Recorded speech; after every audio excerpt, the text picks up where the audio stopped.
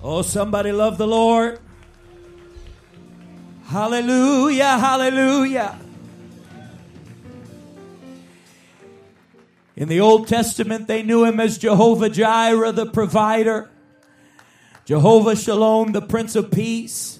But I'm thankful that on a star-studded night, the angel said, "Thou shalt call his name Jesus, for he shall save his people from their sins." How many know when you call on the name of Jesus, you have all power? You have all authority in the name of Jesus. And I'm thankful to know his name tonight.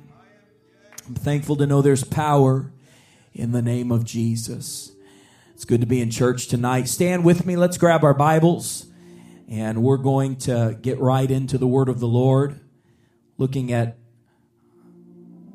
the book of Isaiah.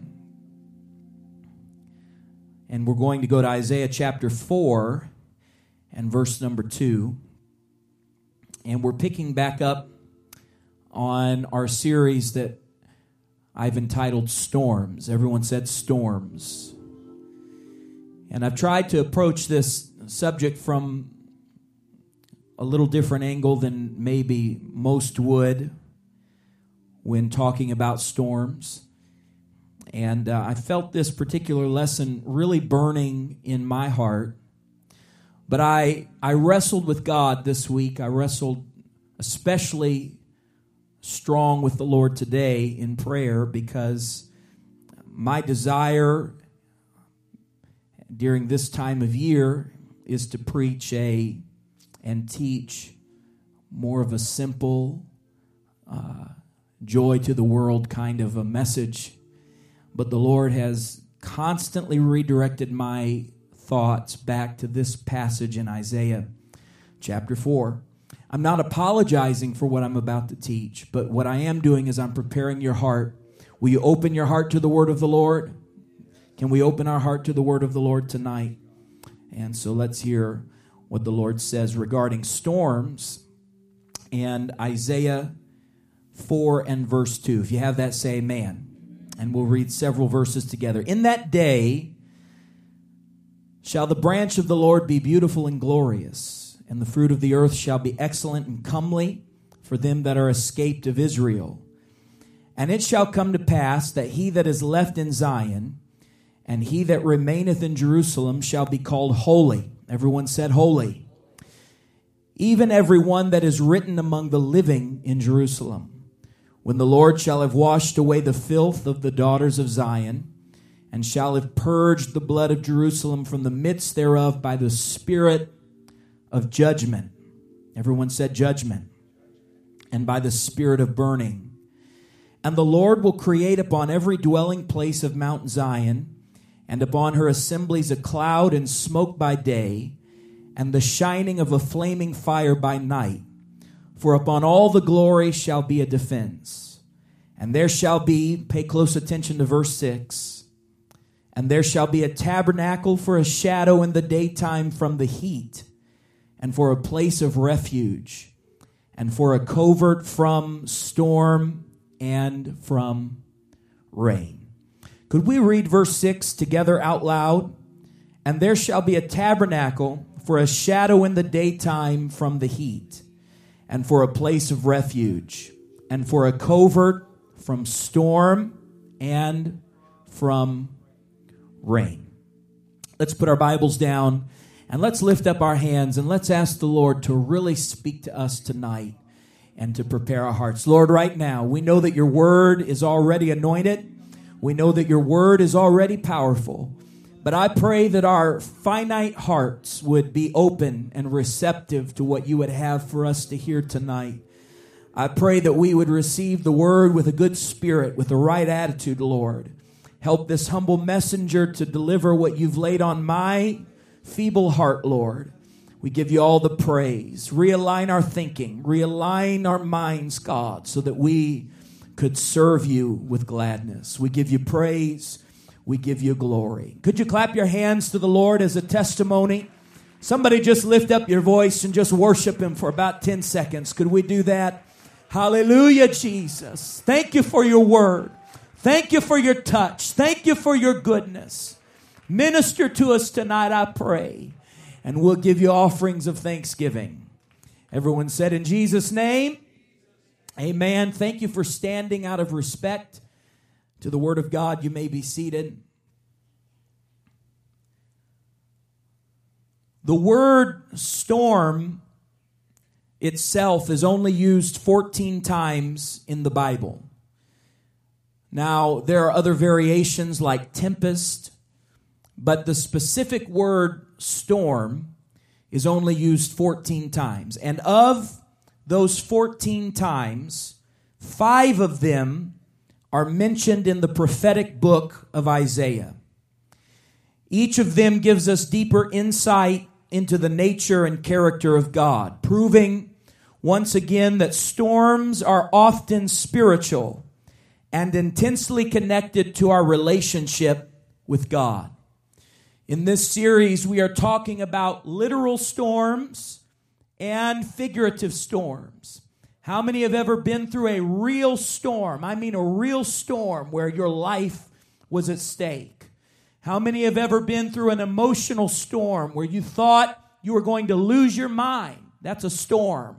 Some of us have been through spiritual storms where we were under such intense attack from hell that we did not know if we were going to make it through and serve God another day. The storms of life, they have a way of sneaking up on us. They have a way of blowing into our lives, into our families, into our homes, into our minds, and even in the natural, when we least expect them to come, storms come blowing into our lives.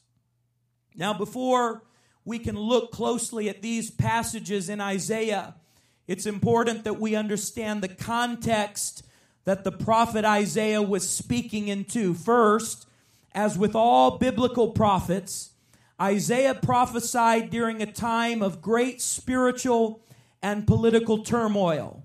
Isaiah was not prophesying of riches and fame, but he prophesied into a culture that was corroding and backsliding from the inside out.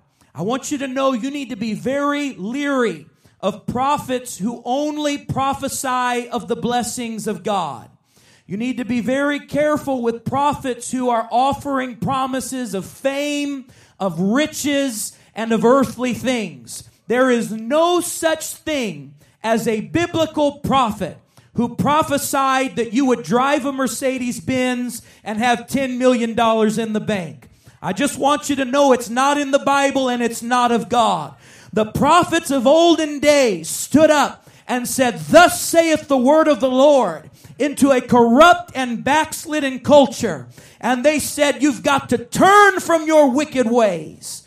The greatest prophet of all time, Jesus said, this is the greatest prophet of them all. John the Baptist, his great message was repent, for the kingdom of heaven is at hand. There is no such thing as a God-called prophet who is not willing to stand before the masses and say, repent and turn away from your sins and serve God with all of your heart. I wish Apostolic Tabernacle would clap your hands in agreement with me tonight. God-called prophets have the courage to look into a wicked and degenerate culture and say, turn from your wicked ways and serve a holy God. The book of Isaiah is sometimes called the fifth gospel because almost every chapter points to Jesus. I think that's a beautiful thing, don't you? Did you know the entire Old Testament points to the coming of the Messiah? And if you go through the book of Isaiah, it won't take you very long to stumble on a scripture that is prophesying specifically of the coming of the Lord Jesus Christ. Are you thankful for the coming of the Lord Jesus Christ? We're in the midst of celebrating that season right now. We're in the midst of celebrating the birth of Jesus Christ. And it literally changed the world. The world has never been the same since the birth of the Lord Jesus Christ. I had somebody ask me the other day, are you excited about the season? And I said, I am excited, but not for the same reason that most people are. I'm not excited about the commercialism, And I'm not necessarily excited about the way people sometimes approach Christmas, but I am excited about a time of year where we can think about the birth of the Lord Jesus Christ. How He came into the world, how He changed the world, how He transformed His culture forever. It's a powerful thing. And all of Isaiah points to the coming of Jesus. Even Isaiah's name means salvation is of the Lord. The book of Isaiah gives more insights into the nature of God than any other book of the Old Testament. When we first meet Isaiah, he is worshiping the Lord in the temple, and he's overwhelmed by the holiness of God. He said, I saw the Lord high and lifted up, and the train of his robe filled the temple. And immediately he exclaimed, I am unholy. Listen, when you come into the presence, when you truly come into the presence of God, the first thing you're going to notice is His holiness and your unholiness. If you are not struck by your unholiness when you come into the presence of a holy God, you better check your attitude and check your spirit and realign your thinking. Because when you get in the presence of God, all of a sudden you're going to realize He is awesome, He is righteous, He is holy, and I'm not worthy to even be in His presence. That's exactly how Isaiah felt. He was struck by the majesty and the holiness of God, and he couldn't stand. He had to get down on his knees, and he said, cleanse me, touch my lips with the hot coal. God, whatever you've got to do. And Isaiah continually reminded the people that they needed a Savior and that God is unwaveringly holy. How many know we serve a holy God tonight? That's more than just a platitude. That's more than just a word that we say. It's more than just part of religious ritualism to say that we serve a holy God. In the Catholic culture, they bless the holy water and all of that kind of thing. Listen, it goes far beyond just a theology or a doctrine. God is absolutely, unequivocally holy. It's a part of His character. It's a part of His nature. And you cannot truly know God. You cannot truly serve God. And you cannot truly love God until you understand that He is absolutely holy. And it affects everything that He does and everything that He says. And the way He interacts with us is based on His holiness. Calvary is all about the holiness of God.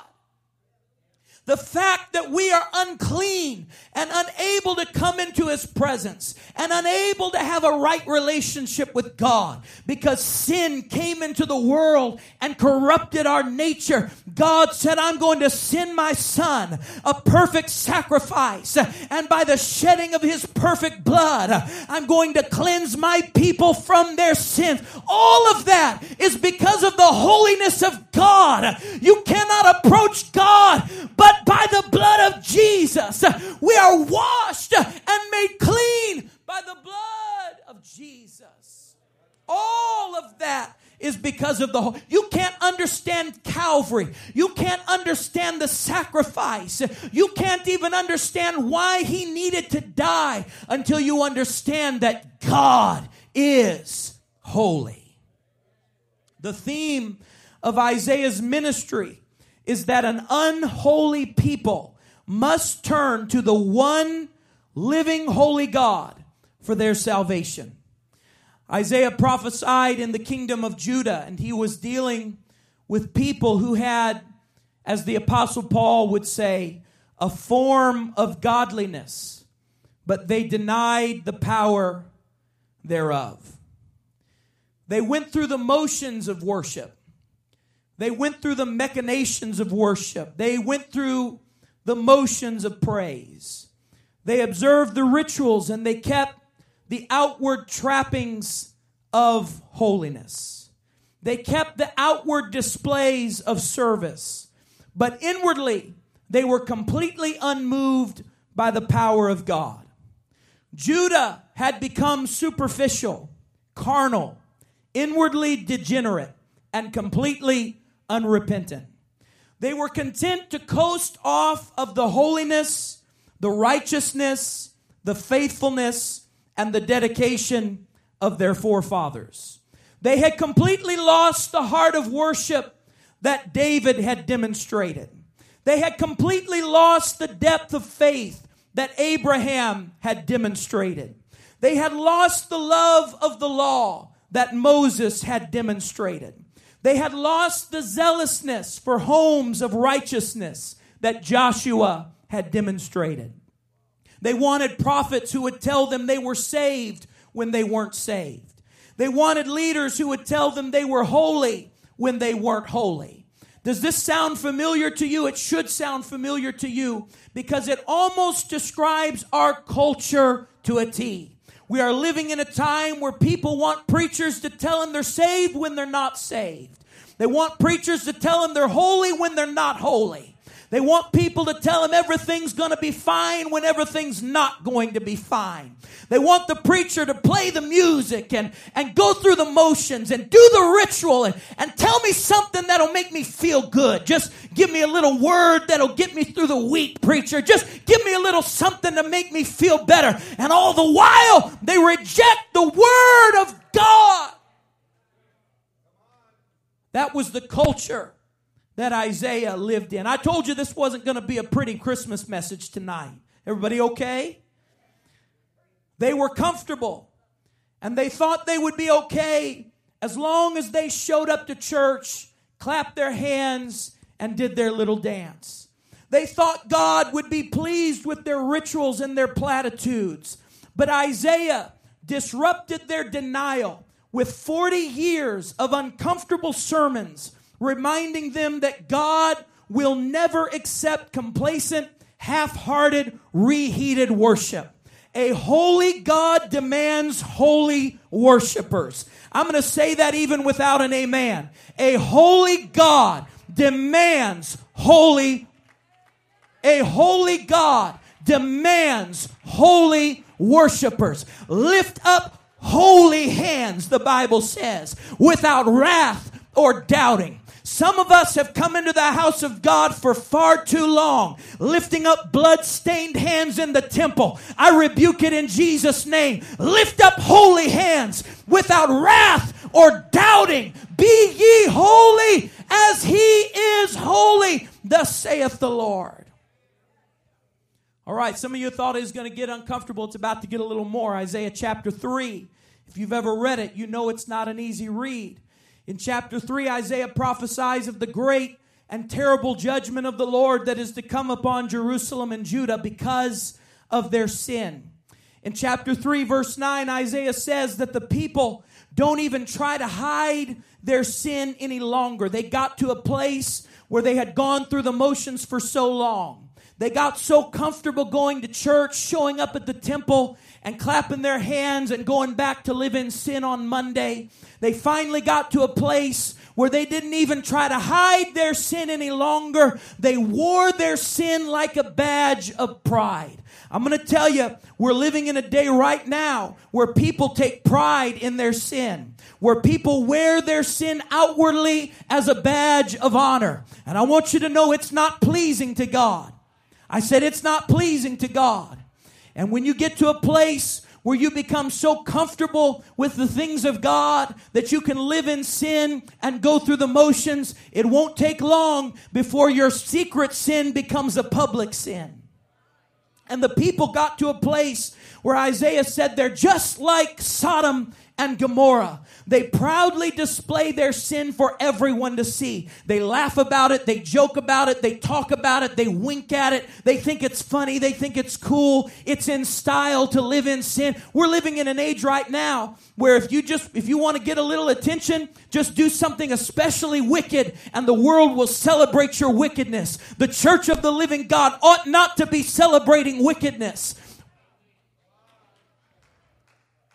In verse 10, Isaiah says, tell the godly. And I like this. He said, listen, I've got a message for the godly. All will be well for them, but the ungodly are doomed. And they have brought this judgment upon themselves. I'd like to read Isaiah 3:16, a couple scriptures to you from the New Living Translation just for the sake of time.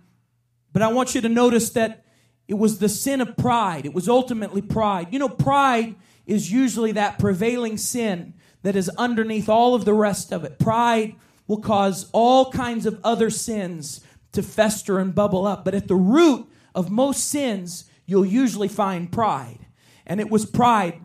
The Lord said through the prophet Isaiah, he spoke directly to the people, and he said this to Israel and to Judah. He said, beautiful Zion is haughty, prideful, craning her elegant neck, flirting with her eyes, walking with dainty steps, tinkling her ankle bracelets. So the Lord will send scabs on her head. The Lord will make beautiful Zion bald. On that day of judgment, the Lord will strip away her ornaments, her headbands, her necklaces, her earrings, her bracelets and veils and scarves, ankle bracelets, sashes, perfumes and charms, rings, jewelry, party clothes, gowns, capes and purses, mirrors, fine linen garments, head ornaments and shawls.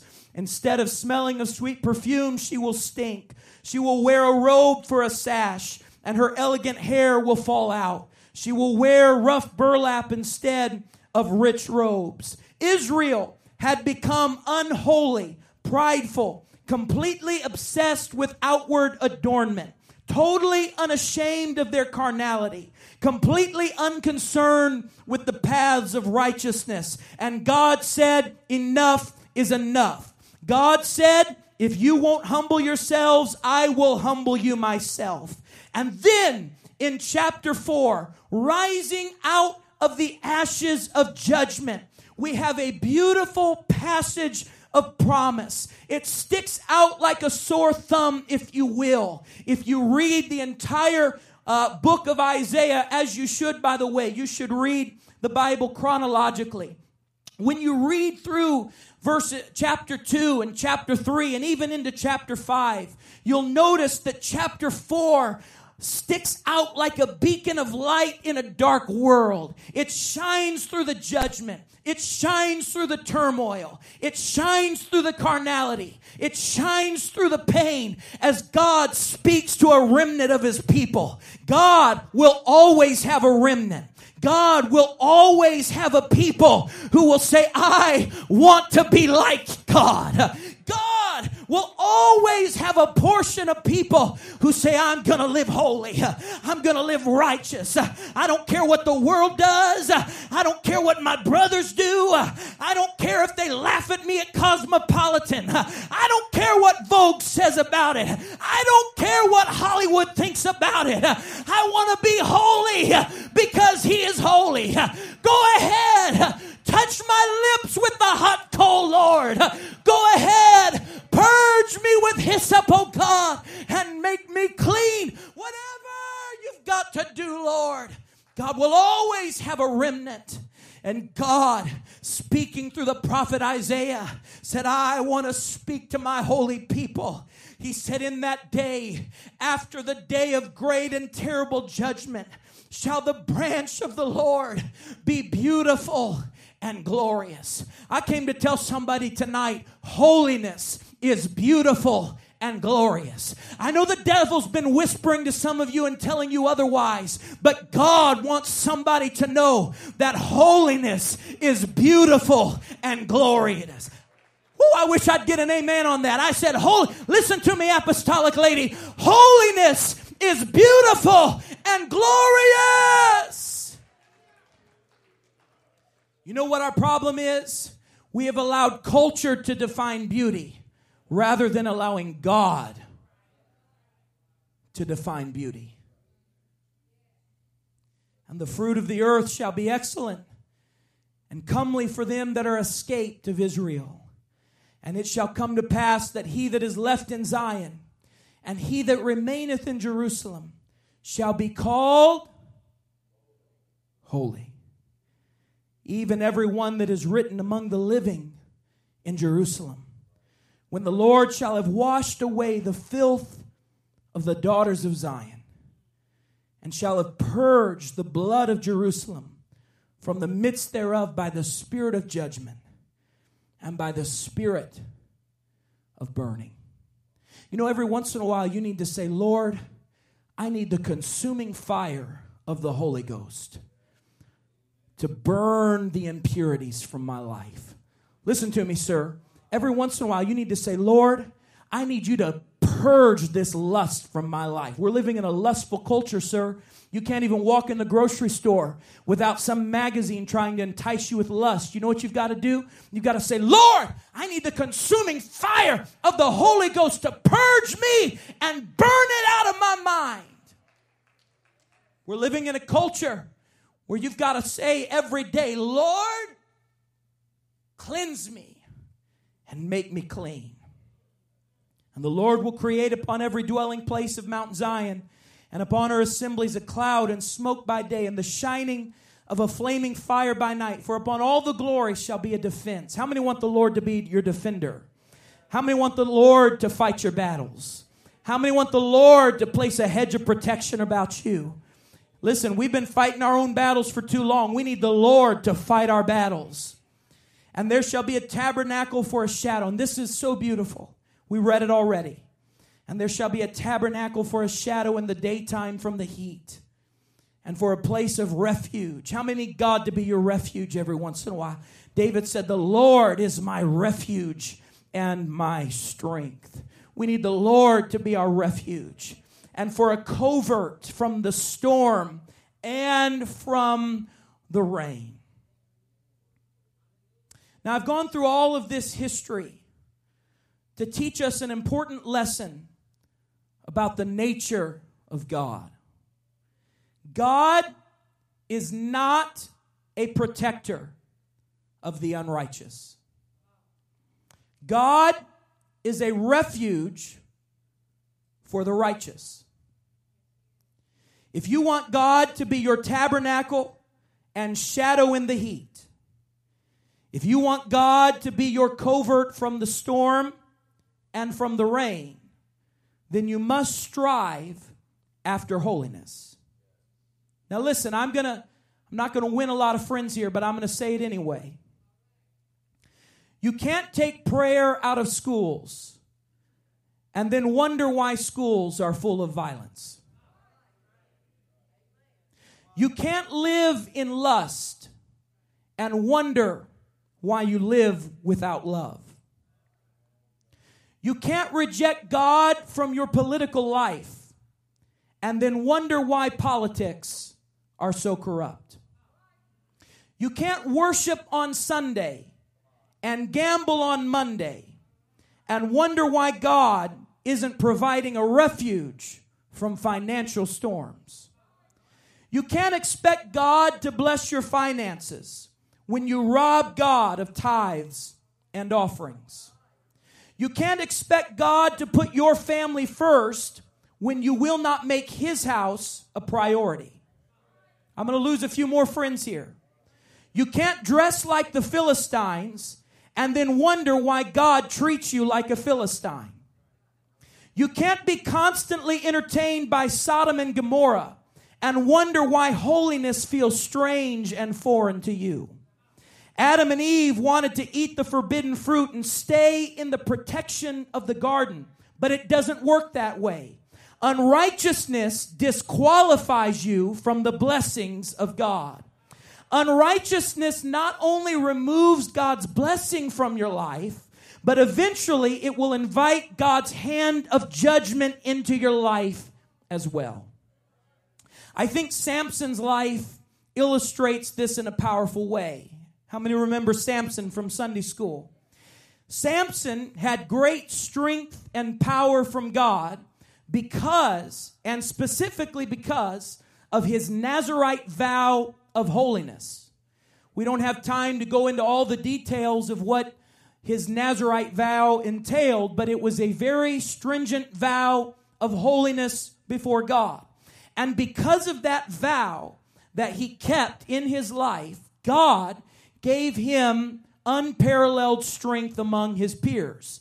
And he won battle after battle. Every time he faced a storm, he came through the storm victorious because of his Nazirite vow of holiness. God always protected him. God always gave him favor. God always strengthened his hand. But when Samson started flirting with Philistine women and coveting Philistine carnality, he lost his holiness. It didn't take him long before he started hanging out with the wrong people and participating in the wrong things. Listen, you hang out among the wrong people long enough, and eventually you'll start doing wrong things.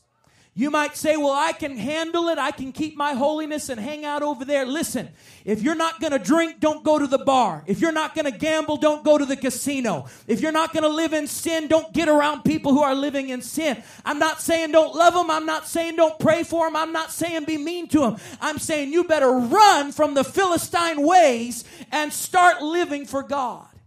It didn't take Samson long. He started getting involved in all the wrong places with all the wrong people.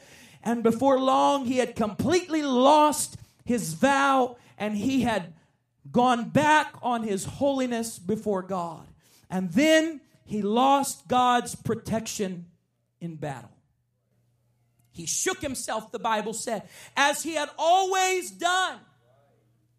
He had done it many, many, many times. And every time in his past, when he shook himself, he would feel the presence of God, and he would feel the power of God coursing through his body. But this time, when he had defaulted on his holiness, when he shook himself, nothing. It was completely and totally gone. Oh, rikata shondolo botosaya. Ha. Now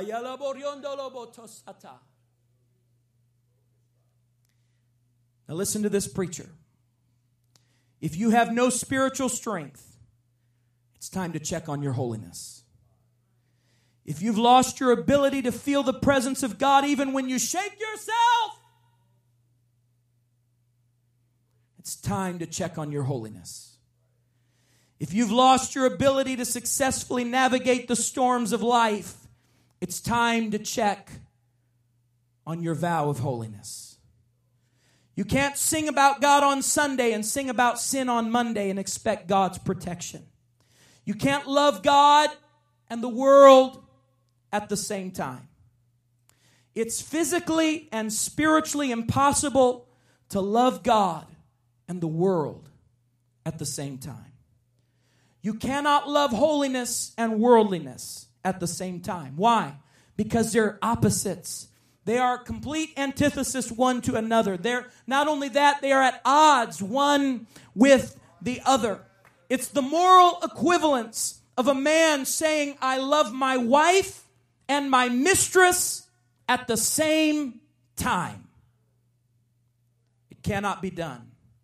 But when you walk in holiness, when you lean on the Lord and not to your own understanding, when the Lord is your strength, your shield, and your buckler, when he is your ever-present help in the time of trouble, he becomes the source of your strength, and he becomes your shelter from the storm and from the rain. I wonder if anybody could testify by lifting up your hand that you've gone through some storms, but God has been your ever-present help in the time. Isn't that a beautiful testimony? Just lift up that other hand and begin to thank him right now. Thank you, God, for being my shelter from the rain, Lord.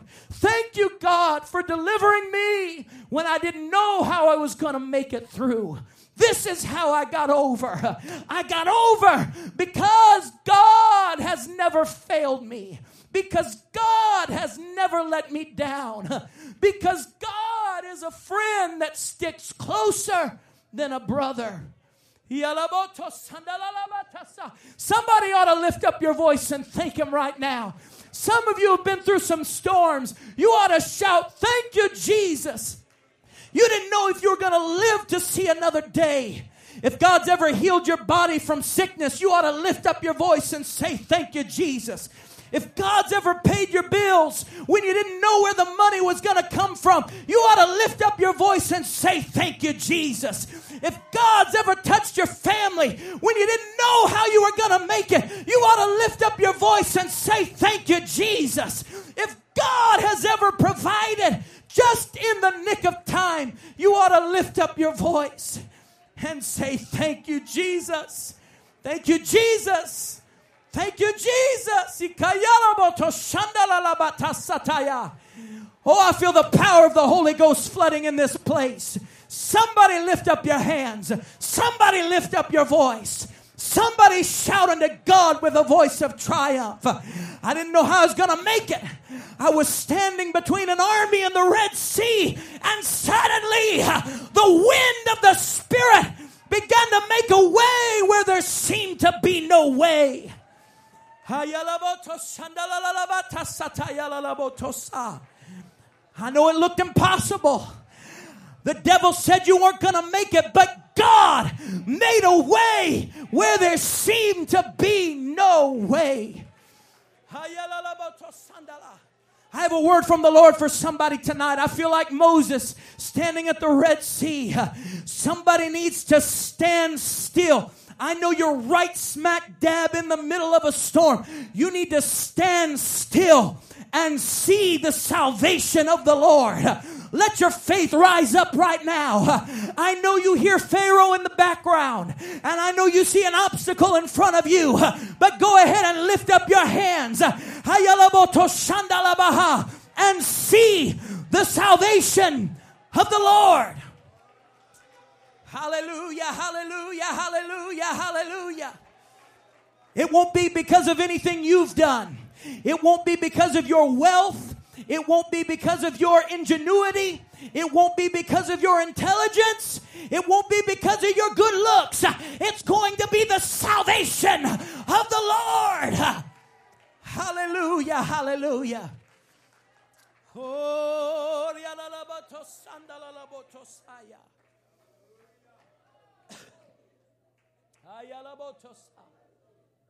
Stand with me as I close.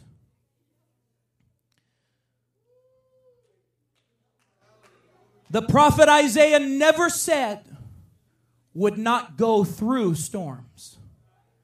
Nowhere does the Bible promise believers that they will be exempted from the storms of life.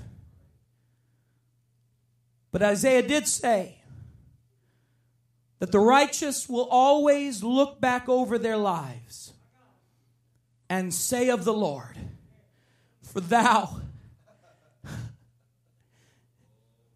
hast been a strength to the poor, a strength to the needy in his distress, a refuge from the storm, a shadow from the heat, when the blast of the terrible one is as a storm against the wall. And I can say tonight with blessed assurance, when I look back over my life and I think things over, I can truly say that I've been blessed. I've got a testimony because he brought me over. Because he brought me over. Because he brought me over. Because he took me through it. Because he made a way. Oh, I wish somebody would just clap your hands as a testimony right now. He brought me over. He made a way of escape. When I thought I was lost, he picked me up out of the miry clay. When the enemy said he's dead, he gave me life. Hallelujah. Hallelujah. Hallelujah. So the righteous will always have a testimony of how God sustained them in the good times and in the bad times. He'll bring you through. If you believe that, would you lift up your hands and just begin to love him right now all across this building in closing? Lord, I love you, Jesus. Thank you for keeping me. Thank you for sustaining me, God. When I was at death's door, you were there. When I was broke, you were there. When I was in pain, you were there. When I was under attack, you were there, Lord. When I didn't have an answer, you were there, God. Every time without fail, when I look back, I see your hand upon my life. And I just want to take a moment and thank you for it, Jesus. Even when I thought I was alone, when I get through it, I look back and I realize you were there all of the time. All of the time, you were keeping me. Now, I want to do this. I want to close with prayer. And I want to pray for some of us very specifically tonight. Because the reason the enemy attacks our holiness, our vow of righteousness unto God, is because he wants to rob you of the promises of God and the strength of God in your life. Even in Corinthians with the hair issue, the uncut hair for women, it's all tied in to the blessings, the protection, and the provision of God with the angels. And so the enemy attacks our holiness at every turn because he knows that's where our power is. Just like Samson, he eventually lured Samson into giving up his birthright and his power. And the spirit of the age is growing stronger and stronger each day.